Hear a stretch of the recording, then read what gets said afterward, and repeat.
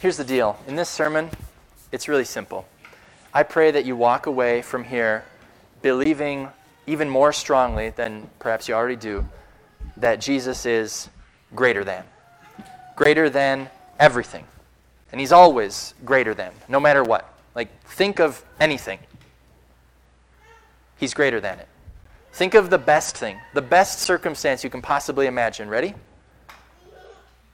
He's greater than it. Think of the worst thing, the thing that's most weighing, most concerning on your mind right now. He's greater than that too.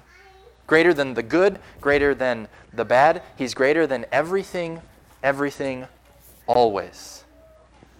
And that's what we're going to see here as we look at John chapter 4. Here we go. Now Jesus learned that the Pharisees had heard that he was gaining and baptizing more disciples than John, although in fact it was not Jesus who baptized, but his disciples. So he left Judea and went back once more to Galilee. Now this is just the first of many ways we're going to see that Jesus is greater than. He is greater than any attempt to foil his plans. Because the Pharisees were a group of people who wanted to kill Jesus. They hated him. He went against everything they thought was right and good. And Jesus knew that if he stayed where they were in southern Israel, he knew that their anger would go greater. He knew that maybe their anger would bubble over and they would try to kill him. But Jesus also knew that it wasn't yet time for him to die. That would come later, but he had things to do. Jesus is greater than any attempt to foil his plans. And that goes for then, and it goes for now. So what Jesus did? He left. And verse 4 says, now he had to go through Samaria. He had to. It was necessary. And go to the next slide here, there's a map. He had to go through Samaria. He was down in Judea, the orange part. He was going up to Galilee, the yellow part. He had to go through Samaria. But it's not why you might think. Because you might think, oh, the road goes right through Samaria. But normally, Jewish people, they didn't go straight through Samaria when they were traveling. Jewish people lived in Judea and Galilee. Samaritan people lived in Samaria. But Jewish people almost never went straight through for two reasons. Because Samaritans hated Jewish people. If you were a hotel owner in, pick any of those towns there. Pick Sychar. Say you were a hotel owner. You would refuse to let a Jewish person stay with you if they were traveling to or from Jerusalem. And it was like a 3-day walk from Judea to Galilee. But you would refuse service because you hate them. Samaritans hated Jewish people, but also Jewish people hated Samaritans. So they also just avoided. So they would go, over above the body of water there on the bottom, over into the green part called Perea. They'd cross over the Jordan River. Oh, nice. Great assistant thing. Yeah, they'd go up through Perea, through the purple. There you go. Awesome. All right. Into the yellow of Galilee, and vice versa. That's what they would do. But it says Jesus had to go through Samaria. But it wasn't because that was the only road. He could have been a normal Jewish person and gone around. No, he had to go through Samaria because he knew there was a woman there. He actually knew there was a whole town there, and they were thirsting after something that they didn't have. He had them in his mind, and so he had to go through Samaria. And that's what he did. Verse 5 continues. So he came to a town in Samaria called Sychar, near the plot of ground Jacob had given to his son Joseph. Jacob's well was there, and Jesus, tired as he was from the journey, sat down by the well. It was about noon. When a Samaritan woman came to draw water, Jesus said to her, "Will you give me a drink?" His disciples had gone into town to buy food. So there she is. The reason Jesus had to go through the heart of Samaria. And he was also greater than persecution and prejudice. That was why he could go through. He was greater than being persecuted by the Samaritans. He could put up with it. He was also greater than prejudice. He wasn't prejudiced against Samaritans. He wasn't prejudiced against this woman, even though he could have been. Because she was persecuted and people were prejudiced towards her. Because she went to the well at noon, which is very odd. You didn't go and draw water from the well at noon. The whole village would have had to use this well. But you didn't go in the middle of the day when it was hot in the desert. You went in the cool of the morning or maybe in the cool of the evening. But this woman, she went at noon. while everyone else was eating lunch. Why? Well, some people say it's because she wanted to get away. She wanted privacy. She wanted to be by herself. Because, and we're going to find out in a little bit, she was sick of hearing the room go silent when she walked in. Because what do people do when you're at a cafe drinking coffee together? What do people do at a brewery drinking beer together? What do people do around the water cooler getting a drink? What do people do when they're going to the well to gather water and they're waiting for it to all get done? What do? They talk. And in this town, they talked about the woman who had been married 5 times. But none of her husbands died. She got divorced 5 times. And now she was with, they talked about how now she was with another guy, but she wasn't married to him. But probably, give it another week or 2, maybe a month, she'll be on to a different guy, because that's just how this woman rolls. And some people say she went to the well at noon because she couldn't take it. She couldn't take the silence when she went in the room, and she couldn't take the sideways, judgmental stares that she got from all the other people in her village. So she went to the well to get some peace and privacy. But she didn't get it, because there was one man there, all alone, and he asked her, "Will you give me a drink?" And here's what happened. The Samaritan woman said to Jesus, "You are a Jew, and I am a Samaritan woman. How can you ask me for a drink? For Jews do not associate with Samaritans." And to that, Jesus could have answered, "Why do I ask you? Well, I'm greater than pride. I know when I need help, so I'm not afraid to ask. And I'm also greater than prejudice. I'm not prejudiced against you because you're a Samaritan. I'm not prejudiced against you because you're a woman. I'm greater than all of that." He could have said that. But Jesus answered her, "If you knew the gift of God and who it is that asks you for a drink, you would have asked him, and he would have given you living water." "Sir," the woman said, "you've got nothing to draw with, and the well is deep." And it was about 130 feet. "Where can you get this living water? Are you greater than our father Jacob, who gave us the well and drank from it himself, as did also his sons and his livestock?" And to that, Jesus could have answered with, I imagine, a huge smile on his face. "Greater than Jacob? Oh, my dear lady, I created Jacob. And this water that you love so much that runs in this well, I created that water. Am I greater than Jacob? Yes, I am." But he didn't quite say that yet. Jesus answered, "Everyone who drinks this water from this well will be thirsty again. But whoever drinks the water I give them will never thirst. Indeed, the water I give them will become in them a spring of water welling up to eternal life." Jesus was leading her to something more than literal water, because he knew the spiritual danger that she was in. Because Jesus knew, even though she hadn't told him yet, he knew what she was trying to use to quench her thirst, the thirst of her soul. He knew that she was trying to satisfy her soul with relationships with men. And Jesus knew it hadn't worked out. She had been married and divorced 5 times. She was with a guy she wasn't married to. Who knows how many other guys there had been in the past. Jesus knew that it wasn't working out for her, what she was using to try to satisfy the thirst that she felt in her soul. And he was going to try and show her that this wasn't working out. But she wasn't quite to that point yet. She wasn't with Jesus. She was just excited about this amazing well that this stranger was telling her about. And so she said, "Sir, give me this water so that I won't get thirsty and have to keep coming here to draw water." And her excitement, it makes perfect sense. Do you have that task around your home that you just don't like doing at all? Yeah? Imagine never, ever having to do it ever again. That would be amazing. And that's what this woman was excited about. But now, Jesus cuts to the chase. He told her, "Go, call your husband and come back." "I have no husband," she replied. Jesus said to her, "You are right when you say you have no husband. The fact is, you have had 5 husbands, and the man you now have is not your husband, what you have just said is quite true. Now he gets to the point. Jesus exposes the well that she had been trying to drink from. And the well was actually poisoned.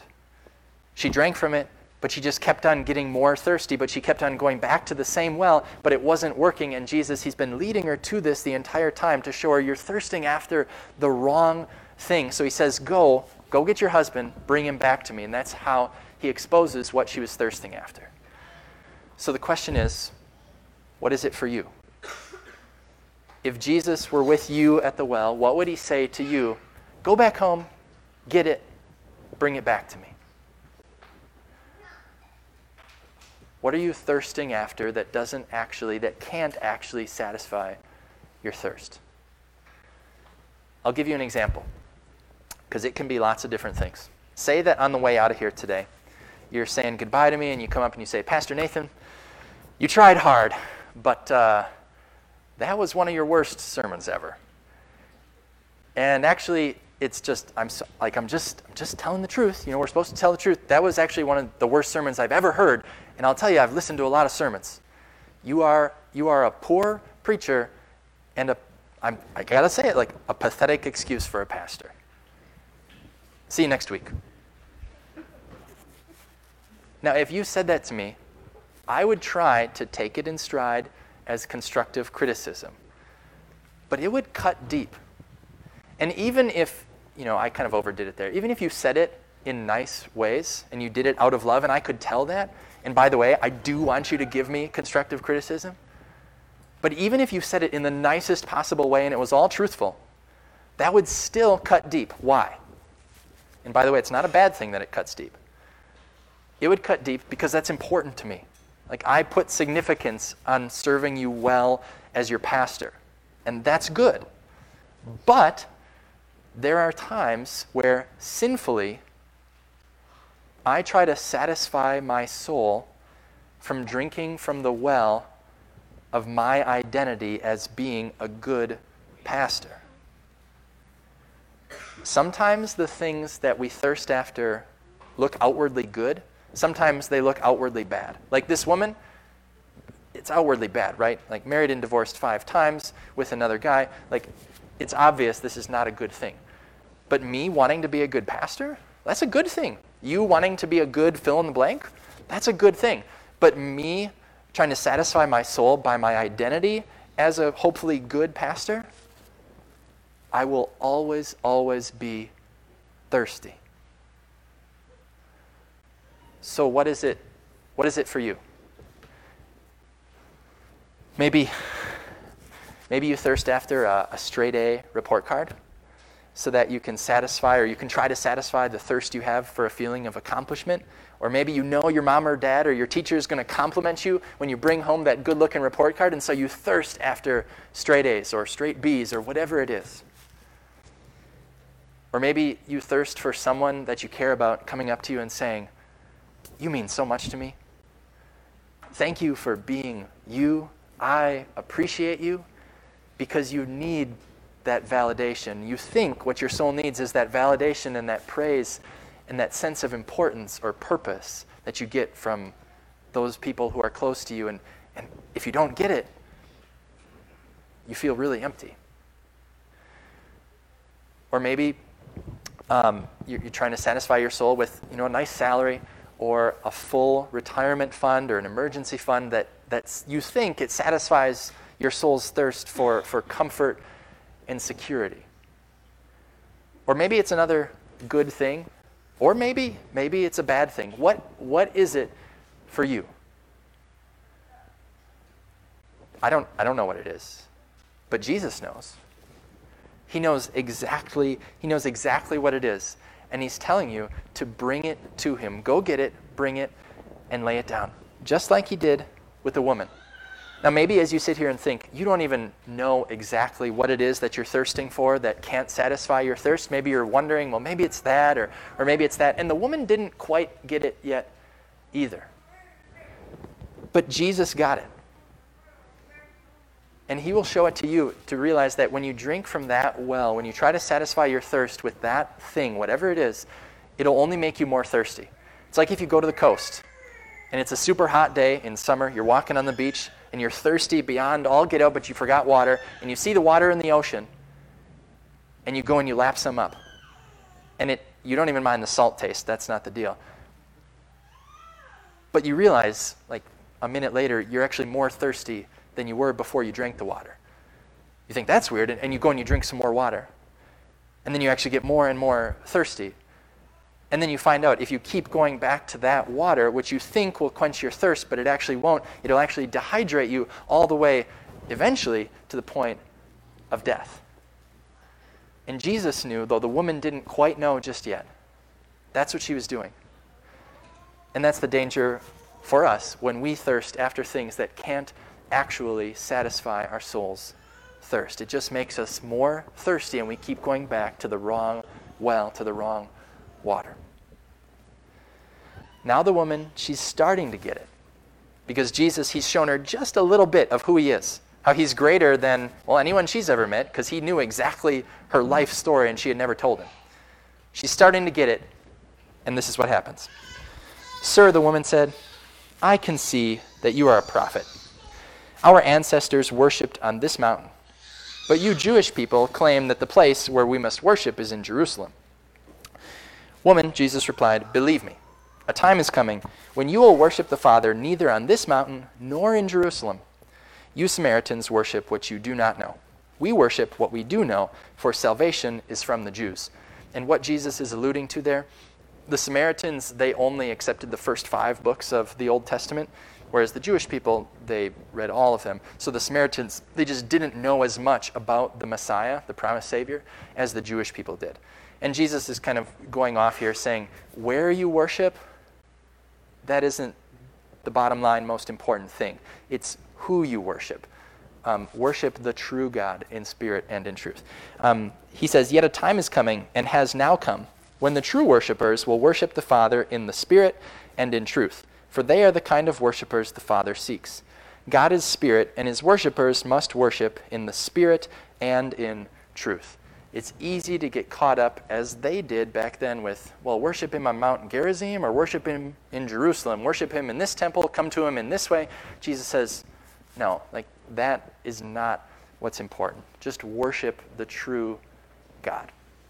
And now the woman said, I know that Messiah, called Christ, is coming.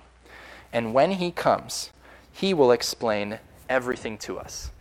It's like she was saying, okay, we're getting too deep here, Jesus. This is conversation for another time. I just know there's this guy coming, Messiah. He'll explain it all. Then Jesus declared, I, the one speaking to you, I am he. And there it is. She found it. She finally found the one who could finally quench her thirsty soul. She found the one man who is greater than every other man she had ever thirsted after. She found the one who had water that was greater than every single thing she had ever tried to use to quench her thirsty soul. She found the one man who could finally give her the love and the acceptance and the forgiveness that her soul was desperately thirsting after. Her whole adult life, it seems, was just the story of one man after another taking things that she cherished. But Jesus just wanted to take away her sin. That was all he wanted to take from her. And what he wanted to give her was water that was the living water that would truly quench her thirsty soul. And Jesus does the same thing with me and you, which is why he calls us to go get whatever it is from the village and bring it back to him, that well, the worldly water, and lay it down at his feet, because he takes it from us. Like a woman going to a well, drawing water and carrying it away from the well, Jesus came to us, drew our sin out of us, and then carried it away. And he carried it all the way to the cross. And there on the cross, Jesus poured out himself. John tells us, and we'll actually hear it in a few weeks, he tells us that Jesus said on the cross, I thirst.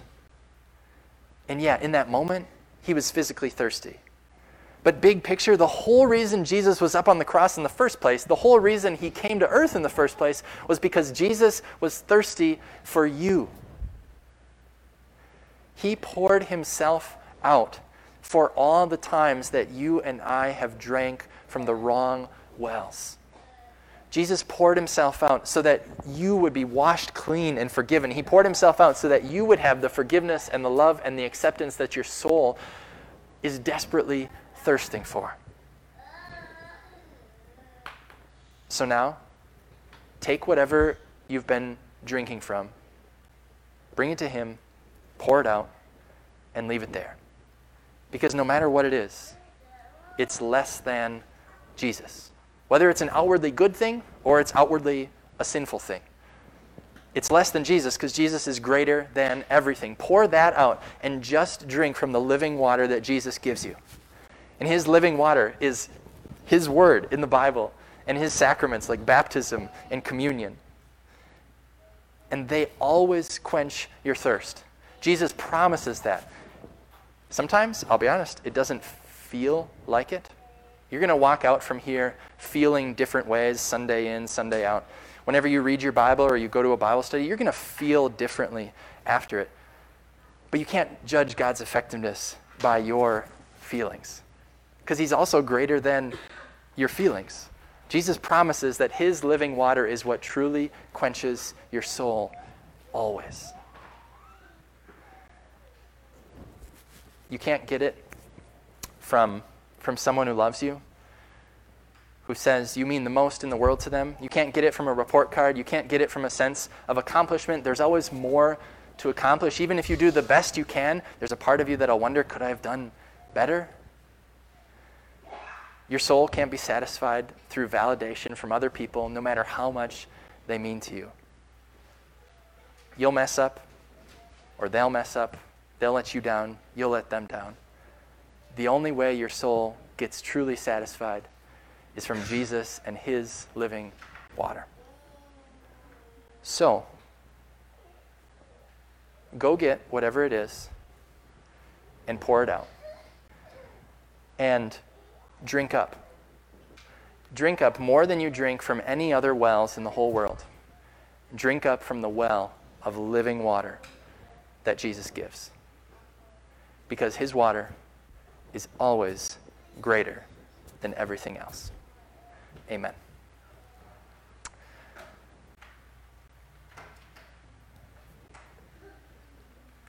I'm trying to decide right now if I should say something in between this and our proclamation of faith about being good enough. And now that I've said it, I have to say it. Can you ever be good enough? I can't. I said about being a good pastor. Can never be a good enough pastor. You can't ever be a good enough, fill in the blank, like any of your identities. And if you try to fill yourself up with your identity as a father or mother or sister or brother or just person or employee or anything, you're going to be left always, always thirsty. The only way our souls get filled is not from anything having to do with ourselves.